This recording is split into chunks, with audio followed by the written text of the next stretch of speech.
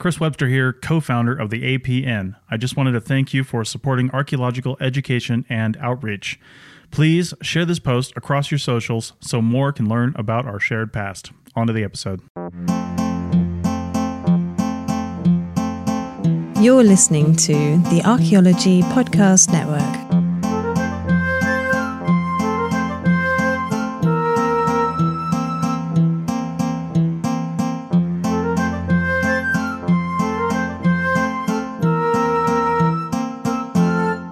Hello, and welcome to The Dirt, a podcast about archaeology, anthropology, and our shared human past. I'm Anna. And I'm Amber, and this is our 100th episode. It's the centennial. That's exciting. I know. How did we do that? I honestly don't know. Well, I know that we have our listeners to thank, really. Well, first, we've got one listener to thank. In particular, yes. Because we have a new patron. A new patron. And that is Suzanne. Thank you so much Suzanne. for your support. Thank you. And we're excited that we can thank you on this, our 100th episode. And if you say it, I'm going to do the air horns. And as a bit of a celebration and a thank you to you, our listeners, not just Suzanne, but also Suzanne, we're doing a merch giveaway. If you'd like to win a piece of merch from our store on us, entry is easy. So we've got a Google form that we'll link to on our website, thedirtpod.com, as well as on all our social media. So you don't have to be on social to access this. To enter, click the link, type in your name, your email address, so we can contact you if we win, not so we can sell your data. Also, so that there'll be one entry per person. And your favorite episode of The Dirt.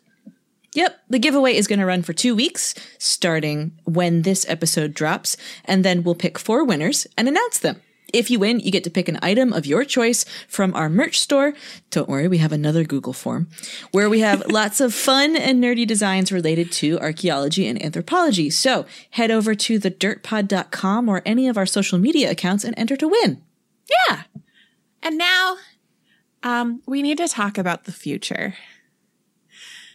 Are you breaking up with me? I know. I told my therapist recently that I've been freaking out because we've been doing this for 2 years. So this is the longest relationship I've had.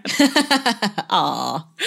But don't worry. We're not talking about the future of the podcast. We're not dumping you. We're not asking you to move in with us. None of that. But maybe worry a little bit because we're going to talk about the future of archaeology. And the archaeology of the future. Oh, my God. Amber's very excited. I know nothing. What's archaeology going to look like in 50, 100, 500 years into the future? 5 million. We're going to get to 5 million. What kind of material will be excavated? What new technologies will we use? Will dating techniques still work? Amber and I don't know the answers to a lot of these questions, but we're going to do some speculating. And, of course, we'll talk about some ongoing research that informs our speculation. First up, the defining feature of this current era of humanity might be chicken bones? Yep. Yeah. Yep. Yeah. A study published in 2018 in Royal Society Open Science. Royal Society Open Science. Royal Society Open Science. It's a imperative. You're addressing the Royal Society. Okay. Well, that study suggests that the remains of the domesticated chicken, Gallus gallus, are going to be a unique marker of our impact on the planet. So from Smithsonian Magazine and all of their pop-up ads, get ready for some real galaxy brain-inducing chicken statistics. I bet this isn't what you expected from 100th episode about the future of archaeology, huh? This is also the most the true banality of human existence is that the Anthropocene will be marked by the revolution will be in a chicken bucket. God, such a bummer. With a standing population of more than nope, I can't read. Oh, that hasn't changed in 100 episodes. With a standing population of more than 22.7 billion. Oh, God. Billion with a B. Domesticated chickens far outnumber the world's most abundant wild bird, the red-billed quail, which has a population of about 1.5 billion. They need better PR. Now you know that. According to I've never James heard of Gorman- that bird. What? I've never heard of that bird. How can there be so many of them and I've never heard of them? They're low-profile birds. Oh. According to James Gorman of the New York Times, if you combined the mass of all these chickens, it would be greater than that of all other birds combined. Yeah. Even though, be. Amber, they are all drones Man. replaced during the Reagan administration. That includes like ostriches and stuff. Yeah, you're talking All about like other birds. high mass birds. Yeah. High mass birds, high velocity birds, high viscosity birds. The BMI, the bird mass index. Yes. We know that that's a useless measurement. Okay. The world is home to such a huge number of chickens because humans can't stop eating them. Thank you, Smithsonian. Chicken consumption is growing faster than the consumption of any other type of meat. More than 65 billion chickens were slaughtered in 2016 alone. And it's on pace to surpass pork soon as the world's most consumed meat. With an abundance of chicken dinners comes an abundance of chicken remains. They're not born boneless. In the wild, bird carcasses are prone to decay and are not often fossilized. But organic materials preserve well in landfills, which is where many chicken remains discarded by humans end up. Thus, these chicken bones don't degrade. And according to the study authors, they mummify. Oh, God. For this reason, lead study author Karis E. Bennett tells Sam Wong of New Scientist that chickens are, quote, a potential future fossil of this age, end quote. In addition to their sheer numbers, because chickens have been bred for size, more meat. For decades now, the commercial broiler chicken has kind of unique physical features that make it easy to pick out of a chicken lineup. The researchers found that between the 14th and 17th centuries, CE, domestication caused chickens to become noticeably larger than their wild progenitors, jungle fowl.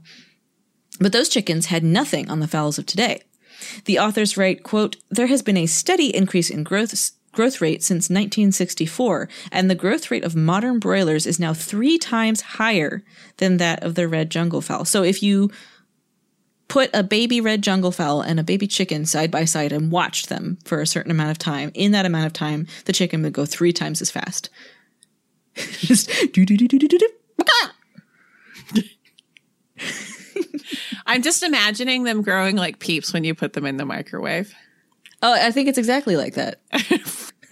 So, speaking of food, which chickens, not Peeps. Let's nominally. Let's talk about archaeology and the global diet. So in a lot of the world, well, particularly in the Western sort of global north of the world, the human diet has become globalized. Thanks to the invention of the refrigerated shipping container, produce and meat can come from all over the world. Archaeologists use isotopic analyses, usually on teeth, sometimes on bones, on human remains to determine where an individual grew up or spent the last few months of their life. In the former case, the food and water we consume as we grow leaves a chemical signature in our teeth during the first decade or so of childhood. In the latter case, we are what we eat. Yep. Literally. Isotopes from the food we consume affects the chemical composition of our bodies, and some of that can be traced by archaeologists using stable isotopes of elements like strontium, carbon, and nitrogen. But if we're eating food that comes from all over the world, will that affect the ability of future archaeologists to use these technologies? Turns out, maybe, maybe not. But maybe. And on the side of maybe, there's a study that was published in 2006 in the journal Environmental Research. And it talks specifically about the use of lead isotopes. And the study was based in Australia. Which is why it mentions Australia a whole bunch. I thought that would be good to clarify. Yes. And that study says, since 1998, the levels of lead in air were less than 0.2 micrograms per cubic meter and would have a negligible contribution to blood lead. Blood lead. Over the 10-year period, the ratio of lead isotopes in the diet, based mainly on quarterly 6-day duplicate diets. That sounds fun. God. So it increased from 16.9 to 18.3.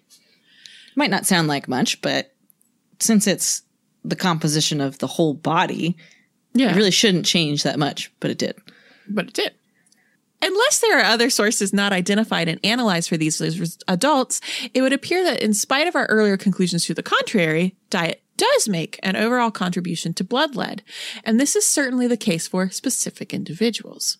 Certain population groups from South Asia, Southeast Asia, the Middle East, and Europe, e.g. the UK, are okay. Not anymore. Not Europe anymore. Are unsuitable for some studies as their isotopic ratios in blood are converging towards the increasing Australian values. This means that isotopic studies undertaken with a high degree of certainty of outcomes over a decade ago are now considerably more difficult, not only in Australia, but also in other countries where isotopic differences are even less than in Australia. Yeah, so there's a noticeable increase in the amount of at least lead isotopes in the blood, which means that it's going to confound some research. And presumably other isotopes are going wonky as well. Mm-hmm. And so over on the side of maybe not, here's something from an abstract of an article published in 2012 in PLOS One. The article is entitled, Dietary Heterogeneity Among Western Industrialized Countries Reflected in the Stable Isotope Ratios of Human Hair. Yep. And the abstract reads, although the globalization of food production is often assumed to result in a homogenization of consumption patterns with a convergence toward a Western-style diet, the resources used to make global food products may still be locally produced. Glocalization. I hate it. Gross. I hate that word. Yeah, it's a gross word. Stable isotope ratios of human hair can quantify the extent to which residents of industrialized nations have converged on a standardized diet or whether there is persistent heterogeneity and glocalization among countries as a result of different dietary patterns and the use of local food products. Here we report isotopic differences among carbon, nitrogen, and sulfur isotope ratios of human hair collected in 13 Western European countries and in the USA.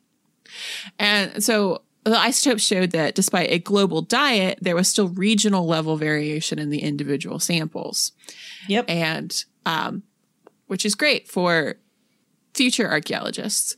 And, the article says that the geographic structuring of isotopic data suggests heterogeneity in the food resources used by citizens of industrialized nations and supports the presence of different dietary patterns within Western Europe, despite globalization trends. Yeah, so just because things are glocalizing doesn't mean that everything is glocal. Gross. Gross. Well, if you'd like to contribute to glocalization efforts, check out these products and services. this ad.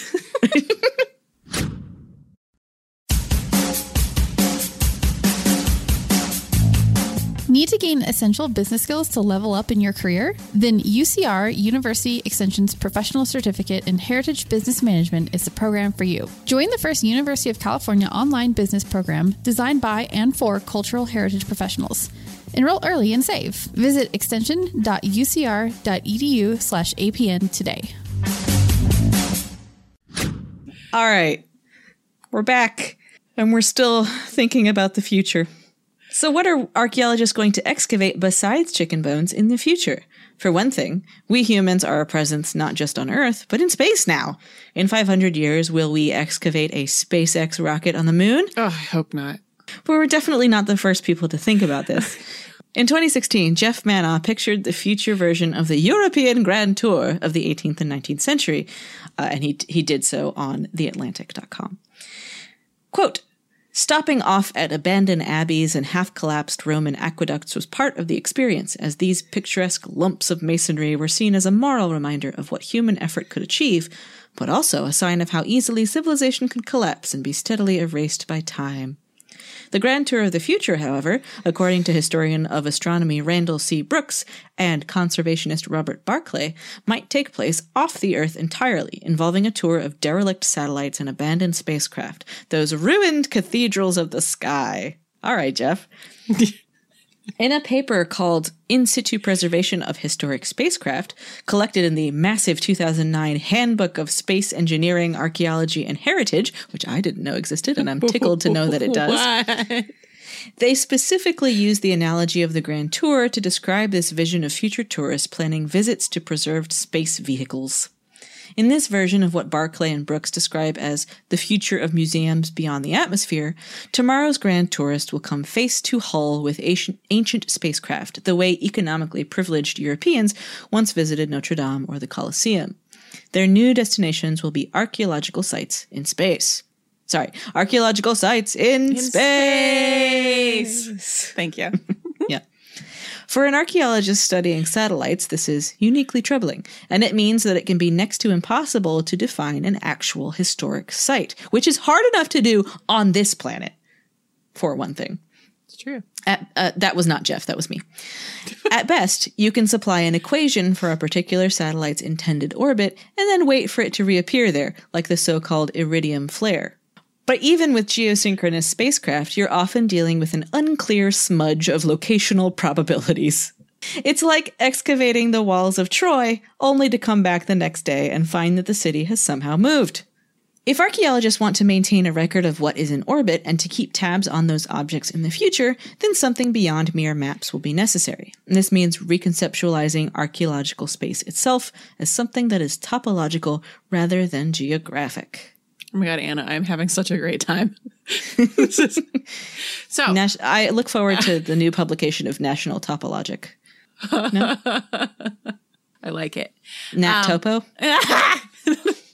Okay, let's talk some more about our anthropogenic legacy. Plastics. Yeah. So this is from a Medium piece on their 1-0. It's actually kind of a large piece. I am a dad. I hate that. This was written in 2019 by Thomas McMullen. As dawn cracks over the Cornish coastline with only a few seagulls and a lone dog for company, Tracy Williams goes looking for plastic. It began over 20 years ago, she tells me. My parents lived in an old house perched on the clifftop in South Devon, and we used to comb the beaches to see what had washed up. Ever since 1997, Williams' family would notice Lego pieces amid the sand and seaweed of England's southwestern shore, plastic octopuses, spear guns, flippers, scuba tanks, life preservers, daisies, ship rigging. She says, quote, I still remember the moment when a neighbor found one of the elusive green dragons. Even today, she signs her Christmas card to me, Mary, Keeper of the Green Dragon. Gotta chase that dragon. Oh, gosh. All of these objects fell into the sea on February 13th, 1997, when a freak wave hit the cargo ship Tokyo Express, knocking loose a container loaded with millions of Lego pieces. What are the odds?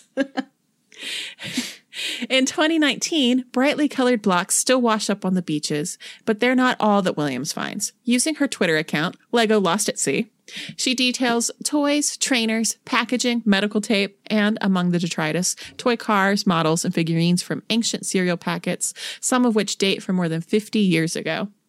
Not only is plastic durable, but it's also shown itself to be incredibly mobile.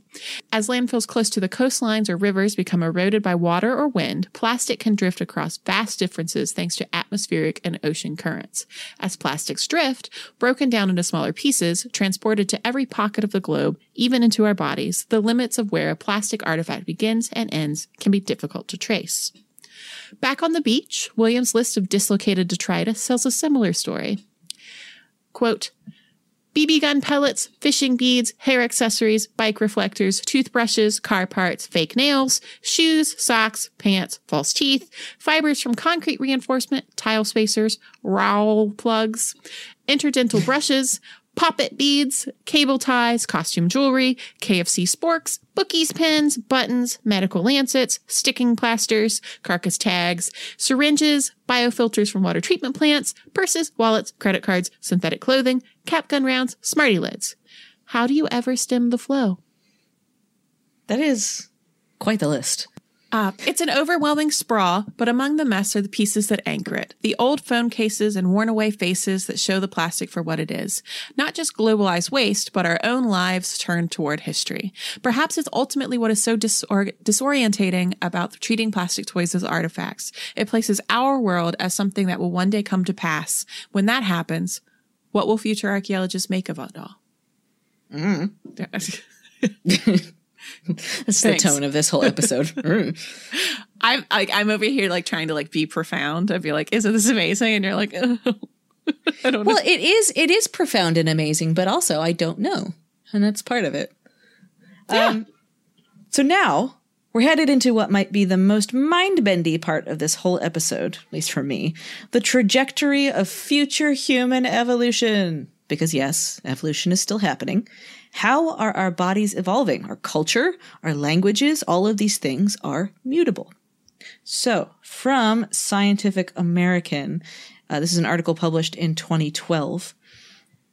And this is about, genetic shifts over the past few thousand years. In a study published in 2007, Henry C. Harpending of the University of Utah, John Hawks of the University of Wisconsin-Madison, and their colleagues analyzed data from the International Haplotype Map of the Human Genome. They focused on genetic markers in 270 people from 4 groups: Han Chinese, Japanese, Yoruba, and Northern Europeans. They found that at least 7% of human genes underwent evolution as recently as 5,000 years ago. So what was going on 5,000 years ago? See, it was 3000 BCE. What was going on then? It was the Bronze Age. Well, it was before the Bronze Age in some places. Yeah. 3000 BCE, like in Mesopotamia, so the ancient Near East, was making a turn toward urbanism. And they were like really getting it together. And then by within a few hundred years, there were very established city-states and factions and things. So that's what's going on there. Other places, people are just like kicking it semi-nomadically with like increased agriculture. Yeah. Okay. Another study by Pardis C. Sabeti of Harvard University and her colleagues used huge data sets of genetic variation to look for signs of natural selection across the human genome. More than 300 regions on the genome showed evidence of recent changes that improved people's chance of surviving and reproducing. So that's portions of our genetic code that basically have shifted over time. So you can see those changes and figure out when they occurred, because there's something called the molecular clock that was developed. This guy called Vince Sarich and other researchers at Berkeley, actually, in the 1960s, saw that this was when the human genome was first starting to be understood, and they were looking at genomes of different species, and they were comparing the DNA of these different species. So basically, you know how DNA is created with different nitrogen bases, A, T, G, and C, right? So it's just long sequences of these letters, and that's our genes. And you can look at different species and look at different regions of the genome and compare the spellings of those strings of letters and see how many differences there are between different species. And those differences determine how genetically different those species are. And what they realized as they were conducting this research is that while genetic mutation happens randomly, over time, the rate of genetic change is actually a constant.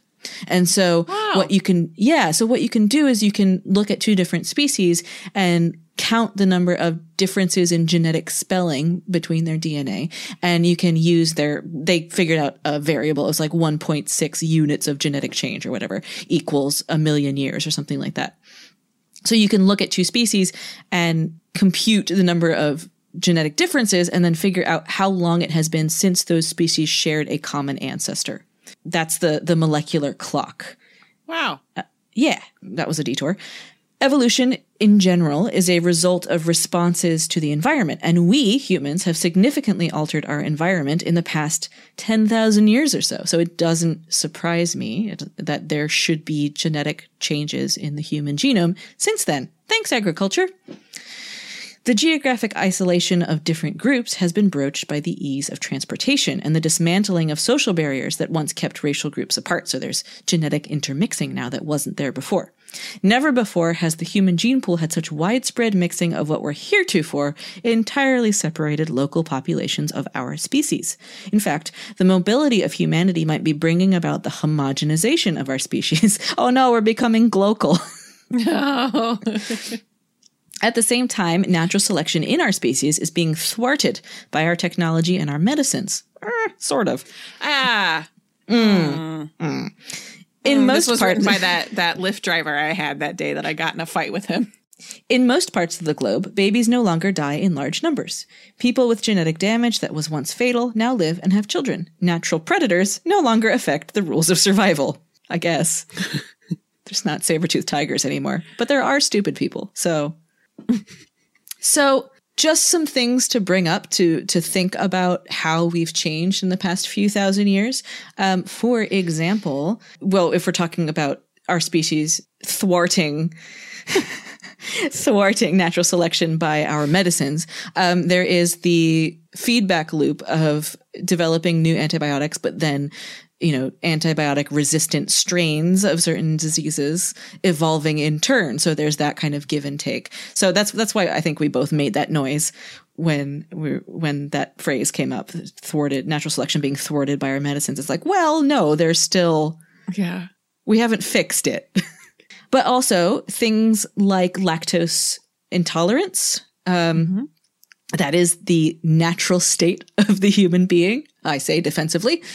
Lactase persistence is something that has evolved in populations that have ancestors who were pastoralists, who had herd animals that they got milk from. So normally in mammals, after a certain age, after we're done being nursed or breastfed by our moms, then we're weaned off of milk, and the enzyme that breaks down milk sugars stops being produced by the body. But in populations that are historically pastoralist, or at least had pastoralist ancestors, milk was probably a really important source of nutrients during, food shortages, or just in general, a really good source of nutrients for people who were drinking animal milk other than human milk.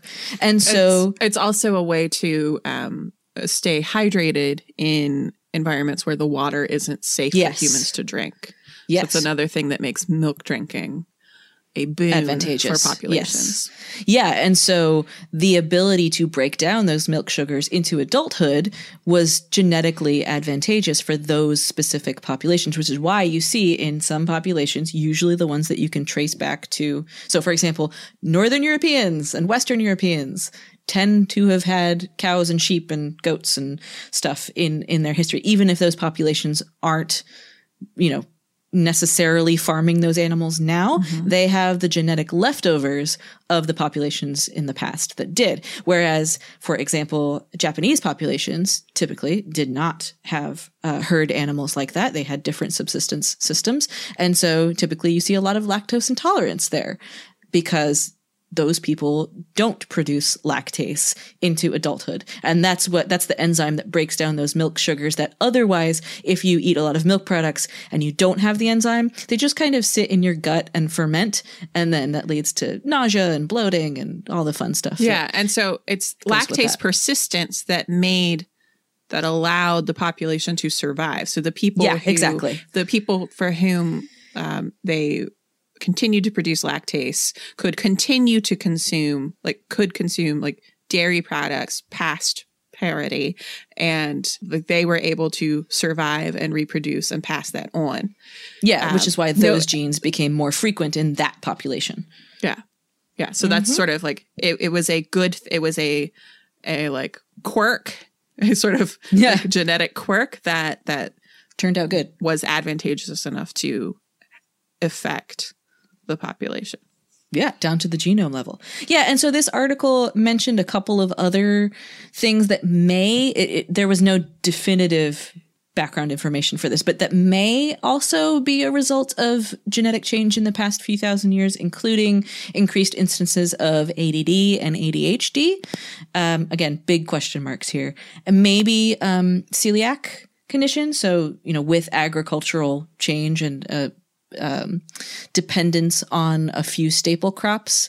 Maybe celiac came along with that. And that's gluten intolerance. So Yes. when people don't have the ability to digest gluten. At the end of this, I want to recommend, this isn't our book club book, but it is a fun book recommendation, because one of the things that this article also talked about, and this set of resources that I found talked about, was what we'll be eating in the future, and how that might affect our genome, and specifically edible insects. So this is a book by Julie Lesnick, and it is called Edible Insects and Human Evolution, and it's from the University Press of Florida, so we'll link to that on our show notes. And before we go on, let's have another quick ad break, and then Amber, Yes! you're gonna treat me to Yes! to speculative evolution. Hey, fans of archaeology, head over to arcpodnet.com/shop and click the link to our TeePublic store. You'll find some awesome designs that you can pick up on t-shirts, mugs, and more. From our Ask an Archaeologist series to the worst idea the Life in Ruins podcast ever had, slamming agriculture. I mean, seriously. Again, that's www.arcpodnet.com/shop for some archaeo swag.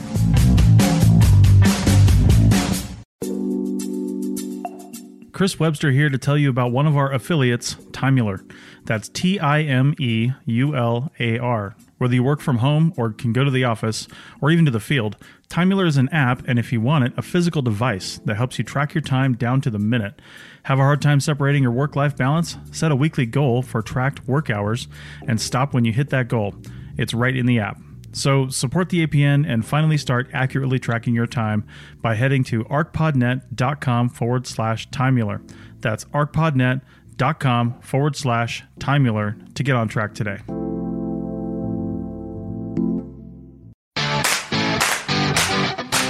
Hey archaeology fans, Chris Webster here. That last ad and this one were just heard by over 4,000 fans of archaeology and history. Do you have something you'd like to sell them? From job postings to products and services, podcast advertising works. Through our unique hosting service, we can play your ad for a short window of time so your customers aren't hearing something that's old 2 years from now. We can also make your advertising budget go further because we charge by the download, not by the episode. So if you want 10,000 people to hear your ad, that's what you're going to get. Our system allows us to target countries and zip codes so you get exactly the audience you desire. If you'd like to hear more, contact our advertising manager, Madison, at advertising@archaeologypodcastnetwork.com. She's super cool and waiting for your call with a media kit and some sweet, sweet metrics. So that's Madison at advertising@archaeologypodcastnetwork.com. Remember, podcast advertising works because you're listening to this literally right now. And thanks for not skipping. Okay, Amber, teach me things. Yeah. Well, I mean, we've already kind of been talking about it. Like, we have been speculating about evolution. Yes. Now, we can't talk about any kind of speculative evolution without taking a moment to talk about the person that really launched it as a genre, a paleontologist named Dougal Dixon. That's a comic book name. So welcome to the Dougal Dixon Fangirl Hour.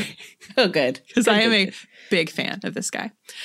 So his 1981 book, After Man, A Zoology of the Future, is one of those things that I saw when I was probably too young to process it fully. And so it kind of like embedded itself into my brain, and has been a big part of my life since, I guess, before my life, since it was published in 1981. And it's something of an Audubon guide to the where it's like, here's this bird in its nest. Some words about the bird. Those Audubon guides, not the ones that's like, go find that bird. Not that. Okay. So an Audubon guide to the creatures that inhabit our planet 50 million years from now, all of which evolved from the species that survived an extinction level event that happened right around now. Yeah. So each of the animals is illustrated in portrait and then in action. It's given a binomial name, and a bit of information is shared about how they interact with their environment and sometimes other animals, like other of these creatures. Like some are predators of the others. So this is probably my first exposure to the processes of evolution itself. And really, I still maintain that it's not the worst. He is a paleontologist by trade, and actually like applies these sort of the fundamentals of evolution and sort of illustrates kind of their logical conclusion of like, this is what this evolved from. And so here's an example. Schlocky sci-fi TV fans may be familiar with some of these animals, even if you don't know Afterman. If you've seen the show Primeval, have you seen the show Primeval? No. This seems like a show. I don't know. It seems like something you would have watched. I've seen it. I know. So Primeval is it's some like UK based entity that like deals with like time aberrations or something. And one of the things that they reckon with is the future predator. They just call it the predator, but not the predator. Okay, but not predator. Yeah. So it's just because they're like, because it is a predator and it is from the future. So that's it. And so it's thought that future predator is believed to be based on Dixon's Night Stalkers. And so Night Stalker is sort of the common name given to these little scary, well, they aren't little, scary bat guys whose wings have evolved into forelimbs. And so they've like developed limbs. So they run around now and they've got these like little, and they still run around aided by echolocation, which makes them tough to evade. Bad. Yeah. If you click on the link above there where it says monsterbrains.blogspot.com, click on that real quick. Okay. Pop that open. Yep. Scroll down. Oh, there's one. Ah! And yeah, so it's the okay, but that illustration is a little derpy. That makes it kind of that's better. like what makes this perfect for like a 7-year-old to find. So the Night Stalker's like binomial name is Menambulus perhorridus. And so he has fun. We're having fun here. I like these guys above, the Fleur. Oh yeah, which are little like bat-eared, flower-faced guys that are just. They've evolved to look like flowers, so when insects land on them, they can gobble them up. So I mean that tracks. Yeah. Yeah. So I'll include a link to the show notes. I like this. Okay, yeah, I right. Like this it's more great. Than I thought I would. No, this is great, Anna. Yeah, but your description of like a 4-legged bat creature really. Well, the one in Primeval is like pea scary. Okay. But it's sort of these little bunnies with beaks. What is that? Anyway, I'm going to close this because I will be all here all right. day. It's so fun. It's so fun. You didn't get to the growth. Oh no, it's like a goat. So I'll include a link to the show notes, the link that Anna just looked at. And it's just some of the images pulled from Afterman, so you can see the truly iconic work. But I recommend you get your hands on a copy of that book. But this still isn't the book club recommendation. So Afterman was something of a trilogy series with Afterman. It was the After series. And so Afterman was the first one. And then The New Dinosaurs. So After Dinosaurs. That one was released in 1988 about dinosaurs if the extinction hadn't occurred. And seeing where else they would go. So we're not a show about dinosaurs, so you can look at that in your own time. But in 1990, he released Man After Man, which is our book club recommendation. Spoiler. Yeah. And so it follows the arc of Homo sapiens from the 22nd century CE onwards. So at the start of the book, the world is kind of like a Blade Runner-y hellhole thanks to climate change. And as I read it as an adult, I see capitalism. And it's in this world that we meet 2 heavily engineered humans, one who kicks it in space. It's basically like human bits inside like a capsule. It's sterile. It can't reproduce. And the other who kicks it in the ocean. And then there are 2 standard issue humans. So there's one that lives in this like busted post-apocalyptic city, and his name is Kyushu Kristan. And then there's this quote genetically perfect square-jawed blonde guy on a spaceship. Don't like that. No, well, I don't like that. This is what the society is doing, where like you've got this square-jawed blonde guy on a spaceship destined to populate some other planet. Also, Anna, his name is Jemez Smoot. Do you know what a smoot is? No, what's a smoot? It's a measurement. It's a unit of measurement. It comes from MIT, and there's a bridge from across the Charles River that goes to MIT that has markings along it. And it was the height of an undergrad there. I forget his first name, but his last name was Smoot. Was his first name Jemez? It definitely wasn't Jimez, but his name was Smoot. I think maybe was rushing a fraternity or some like society, and his thing was that he had to lay down and then they would mark, from his feet to his head, and then he'd move and lay down again. And he measured the length of that whole bridge in smoots. That was like in the 80s, I think, or the 70s even. And it's still marked in smoots to this day. And that is a recognized, though silly, unit of measurement. Well, so we've got a Jimez Smoot. Your hero and mine. No, he is perhaps the villain of the piece. Okay. Also, the villain is the ravages of time. So amazing to begin with that, we've got two types of engineered humans, two lots for Homo sapiens. Okay, I see. Like that's very much what it is. You've got because Kyushu and his family, they're possibly in New York, but like climate change has taken it to the point where like it's flooded. From that point, we check in at increasingly distant intervals, and we see how Homo sapiens ultimately bites it as a species through its hubris. And so you've got Homo sapiens who they're sort of like augmenting themselves technologically to try to like eke it out right on Earth. And then, so that fails. And then there are these engineered humans that they like sort of create for purposes and then kind of get introduced into the wild, like from a purely scientific. Go feral. Well, no, they like evolve. It's sort of like creating something in a lab.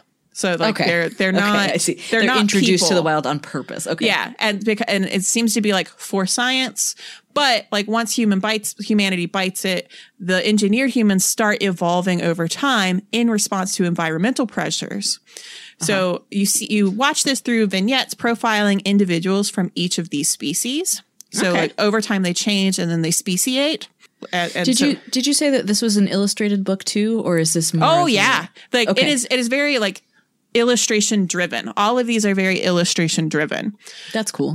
Yeah, and so there's a handy family tree chart which like really gives it a textbook vibe, and like all of them, it seems like it's this intersection between learning about species, like as if you're in some kind of like terrestrial like zoology book or something. Well, not even just terrestrial, because we got those aqua people.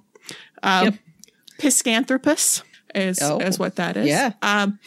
And so 5 million years go by, and it gives you a chance to think about like what it means to be human. And so and you start to think about this more as the descendants of Homo sapiens become further and further from anything we recognize. And yet there's sort of like glimmers of our best and worst qualities throughout. And like the descendant of Jimez Smoot comes back because they've spoiler. Well, I mean, it's kind of a spoiler because it's not really a spoiler because like the frontispiece of the book has like descendant of Jimez Smoot like riding a creature. So you kind of see it coming. It's that like biting, almost nihilistic kind of science fiction that you can pump directly into my veins. Like, it's so good. I'll check it out. Yeah. And listeners, you should do that as well if you feel like it. Yeah. And while we're on the subject of science fiction that you can pump directly into my veins, I'll hook up the IV. Let's talk about Afrofuturism. Yes. So this is pulled from C. Brandon Ogbunu's article, How Afrofuturism Can Help the World Mend. And that's from Wired magazine. When most people think of Afrofuturism today, the Marvel Cinematic Universe's Wakanda comes to mind, an African country that hides advanced technology from the world.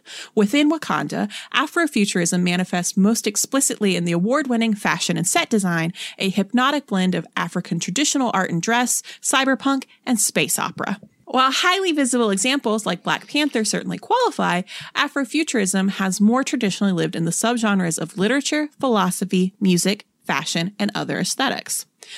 Dubbing something Afrofuturistic, says renowned sociologist Alondra Nelson, is, quote, very much in the eye of the beholder, and this is a good thing. Afrofuturism should be a big tent of expanding the borders of the possibilities for Black life, end quote. Expansive as it is, Nelson, a professor of the Institute for Advanced Study and pioneering scholar of Afrofuturism, offered a tidy yet illuminating definition. Afrofuturism describes, quote, visions of the future, including science, technology, and its cultures in the laboratory, in social theory, and in aesthetics, through the experience and perspective of the African diasporic communities. In all of Afrofuturism's many forms, questions are projected about the Black experience into the future. As technology is a cultural instrument through which we can understand and build the future, Afrofuturistic ideas often involve imaginations or analyses of how technology intersects with Black politics or aesthetics. As Nelson notes, quote, a facet of Afrofuturism that should not get overshadowed is Black people's longstanding, innovative, and critical engagement with science and technology, end quote. Why do we care what the Afrofuturist has to say? And why would we suspect that their answers would differ from that of an average futurist? It is because the Black experience is defined by a historical struggle for existence, the right to live, to be considered a person, to be afforded basic rights, in pursuit of political, social, economic equality. Because of this, the Afrofuturist can see the parts of the present and future, that reside in the status quo's blind spots. Futurists ask what tomorrow's hoverboards and flying cars are made of. Afrofuturists ask who will build them, and does their commercial use fall out of their utility in military or law enforcement? Futurists labor over questions about the nature of android consciousness and empathy. Afrofuturists might ask how race might be wired into android consciousness, whether the android world would be as divided as ours is. These are simple but non-trivial questions. Their answers contain the necessary details for building science fiction worlds that are truly convincing, which is one of the sole charges of good science fiction, or real worlds that science fiction makes us to aspire to. We can ask analogous questions of modern society, speculating what our world would look like after experiencing a triad of world-changing current events, the largest pandemic of the century, a social movement that challenges the institutions of policing and criminal justice, and an upcoming presidential election that almost certainly serves as a referendum on democracy in the United States, and the legitimacy of white nationalism-driven fascism globally. We should ask Afrofuturism what it thinks of these events. While the specific answers might enlighten, real insights are found in the act of answering, as it forces us to reconsider and augment our predictions with layers that are missing. That's a very good article. Isn't it? Yeah, it's so good. So that's just a little bit of it. So the whole article is over on Wired. And if you're interested in the capital F future, including Afrofutures, check out the Long Now Foundation. Just learned about them. They're so cool. They're based in San Francisco, and they're dedicated to long-term thinking and considering the next 10,000 years, which is a fundamentally hopeful endeavor. They host seminars and talks that reflect on the deep past, and they contemplate the distant future. And you can watch all of them online if you want to get your mind blown. Like, they have a bunch of talks from people whose work I like a lot. And then folks that you may not think about the future. They've got one from David Byrne from Talking Heads, and one from Neil Gaiman. But just now, just a couple weeks ago, a talk on Afrofuturism happened, and that video will be available soon. Or if you're listening in the future, it's available now. Whoa. That's really cool. Yeah, right. And that's why it's so important to think about these things. That's why we got to ask about the future, Anna. No, I am all for asking about the future. I just need to do it in small, dedicated chunks of time so that I don't lose a day. So what you're saying is that you're now ready to make this even harder for us to understand. Yeah. Let's talk about languages of the future. This is from an article by Simon Horobin on The Conversations from 2015. And one way of predicting the future is to look back at the past. The global role English plays today as a lingua franca, used as a means of communication by speakers of different languages, has parallels in the Latin of pre-modern Europe. Having been spread by the success of the Roman Empire, classical Latin was kept alive as a standard written medium throughout Europe long after the fall of Rome. But the vulgar Latin, as in common, not just rude. Not sweary. That dang Latin. But the vulgar Latin used in speech continued to change, forming new dialects, which in time gave rise to the modern Romance languages, French, Spanish, Portuguese, Romanian, and Italian.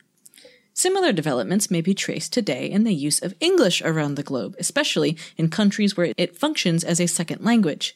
New interlanguages are emerging in which features of English are mingled with those of other native tongues and their pronunciations.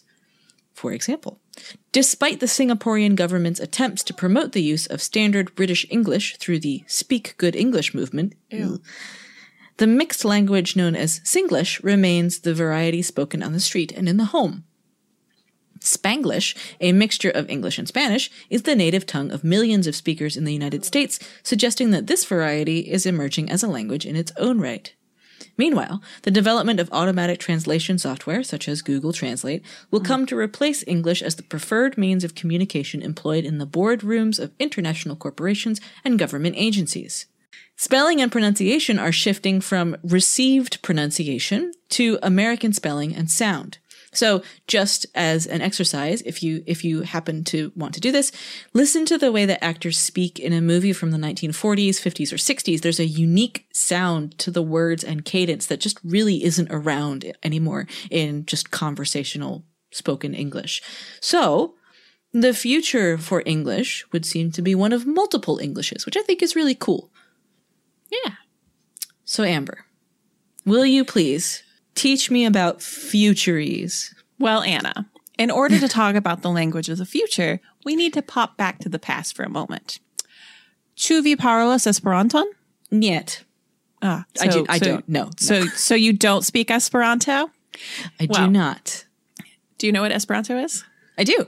Okay. I have a copy of Winnie the Pooh in Esperanto. Oh my God. Or had at some point. Oh, geez. So Esperanto is an artificial language that was developed by a Polish oculist. Oh, I read that as a cultist and it was like, I didn't know that. No, Polish oculist L.L. Zamenhof in the late 19th century CE, and he figured it'd be a great lingua franca for the future. According to Encyclopedia Britannica, quote, Esperanto is relatively simple for Europeans to learn because its words are derived from roots commonly found in the European languages, particularly the Romance languages. Orthography is phonetic, all words being spelled as pronounced. Grammar is simple and regular. There are characteristic word endings for nouns, adjectives, and verbs. Nouns have no gender, which is exactly the future I want, and are marked by the ending O. The plural is indicated by an ending with OJ, pronounced oi. The objective accusative case by on, plural oin. And so you've got words like amico, meaning friend, amicoi, friends, and then amicon, friend, and the accusative. So I hug my friend? No, I was like, they would put that in the dative. Shut up, Amber. So amicoin, friends, accusative. There's only one definite article, la. So la amico, the friend. And there's no indefinite article. Oh, so there's no a friend. Yeah, it would just be friend, and you would figure that out. Adjectives end in a, so bona amico, good friend, and take plural and objective endings to agree with the nouns. So la bone amicoi estas tie. The good friends are here. Yeah, mi havas bonain amikoin. I have good friends. Verbs are all regular and have only one form for each tense or mood. They are not inflected for person or number. Mi havas, vi havas, she havas, ili havas. I have, you have, she has, they have. There is an extensive set of suffixes that can be added to word roots to allow various shades of meaning or newly derived forms. Compound words are also used. End quote. So while it hasn't become the language that everyone's using, like Zamenhof had wished, there's still plenty of societies dedicated to, chatting in it. And there's more than 30,000 books that have been published in Esperanto, including Anna's Winnie the Pooh. There's also a 1966 horror movie called Incubus starring a super handsome young William Shatner. Wait, it was filmed in Esperanto? It's in Esperanto. Yeah, I found it on YouTube. There's a link to it. I was watching it before we started recording. It's very much one of those, maybe, I don't know, if you ever went to weird house parties where you go in the room and there's also, I think I'm the person that hosts these parties. That you go in the room and it's just some guy you've never seen in your life, and there's a weird old timey movie on the screen, and he's just sitting there and doesn't make a conversation with you. It's that movie. That if you have been in that situation, it was almost definitely this movie. Okay, it has that vibe, weird house party vibe. Yeah, it's great. Yeah. I get the vibe. I just don't have the experience. Yeah. Go ahead. Yet. And there's also a singer named Christina Casela who covers pop songs on YouTube. There's a lot of Esperanto on YouTube, but she I think she kind of got some fame when she covered the Adele song. Hello? Yeah, that one. She covered that one. Yeah. So there's lots of Esperanto out there for the consumption. Apart from the bias toward Indo-European, namely Romance languages, and the general not catching honestness of Esperanto, there are some critics. One such critic is linguist Justin B. Rye, a Scottish guy I found inside the internet and with whom I am now firmly obsessed. Yeah, you sent me this. And I am confused. So on his website, Coombe Manifesto, which is very charmingly Web 1.0, he performs several thought experiments, including Pleistocenese, in which he provides some brilliant speculative fiction, and he calls it that. It's speculative fiction about how language could have come about in the first place. And then he writes this really fun story in speculative Neanderthal language. Oh, that's cool. Yeah, it's really fun. I wish you had scrolled down more and not just panicked. I did. I got to the page and I was already stressed that day, and I was just like, no, it's too much. And I couldn't. I'm sorry. So I'll go back. As if that weren't fun enough, he also takes a stab at futurese, in which he plots how American English might evolve into the 31st century CE. As any listener of our historical linguistics episode already knows, I have no idea what I'm talking about. But we're gonna have a guest on. Though, we're gonna get one. Soon we're gonna get one. Yeah. Yep. But our boy here provides examples of what late American would sound like. It's the American language, or should I say, American language. Huh. American language. Huh. And it's that, you know what that sounds like is Simlish, which is another kind of language all its own that we really didn't explore. But I wonder if Simlish has syntax, or is it? Well, no, but it does. Yeah. Okay. Well, so there's that. One last thing before we end transmission. What about when we want to communicate something to the future? What is that? Is it Voyager? Where we sent nudes to space. Where we sent those gold. Those Voyagers 1 and 2. I know, but I panicked because we just started watching Star Trek Voyager, and I was like, "Oh no, is that real?" Yeah, or did I just? Yeah, so not really. Because that's us sending something out and it will get to someone in the future. This is when we are in the present trying to convey something to the future. Okay. Right here. So an episode of the podcast 99% Invisible, which is very good, called 10,000 Years, asks that very question with respect to the issue of needing to warn trespassers in the far distant future against exposing themselves to the nuclear waste that is currently stored underground.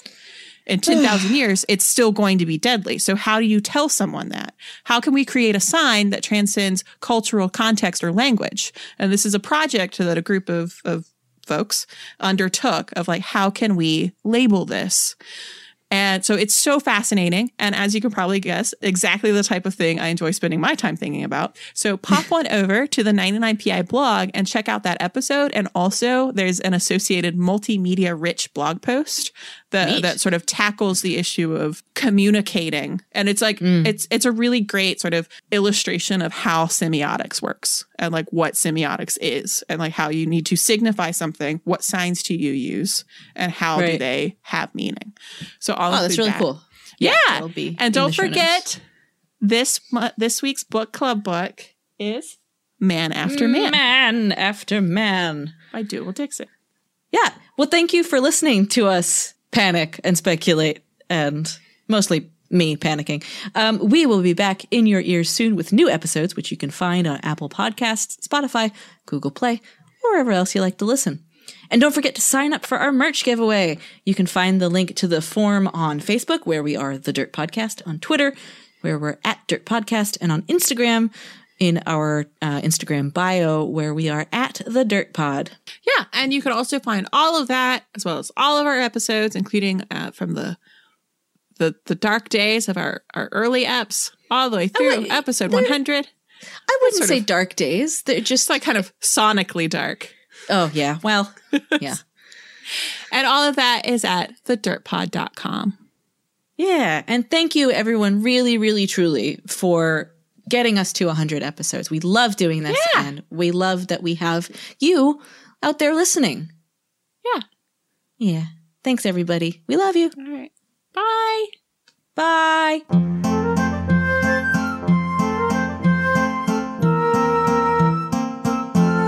This show is produced by the Archaeology Podcast Network, Chris Webster and Tristan Boyle in Reno, Nevada at the Reno Collective. This has been a presentation of the Archaeology Podcast Network. Visit us on the web for show notes and other podcasts at www.archpodnet.com. Contact us at chris@archaeologypodcastnetwork.com. Chris Webster here. Thanks for listening and sharing this episode across your socials. It really helps us get the word out. If you don't know how to share from your podcast app, just look for a share icon on Apple devices. It's usually a box with a little arrow coming out of it, something like that, and share it across your socials right from in the app. If you'd like to support us a little more and get some extras in the process, then head over to archpodnet.com/members for some options. That's archpodnet.com/members to support archaeological education and outreach.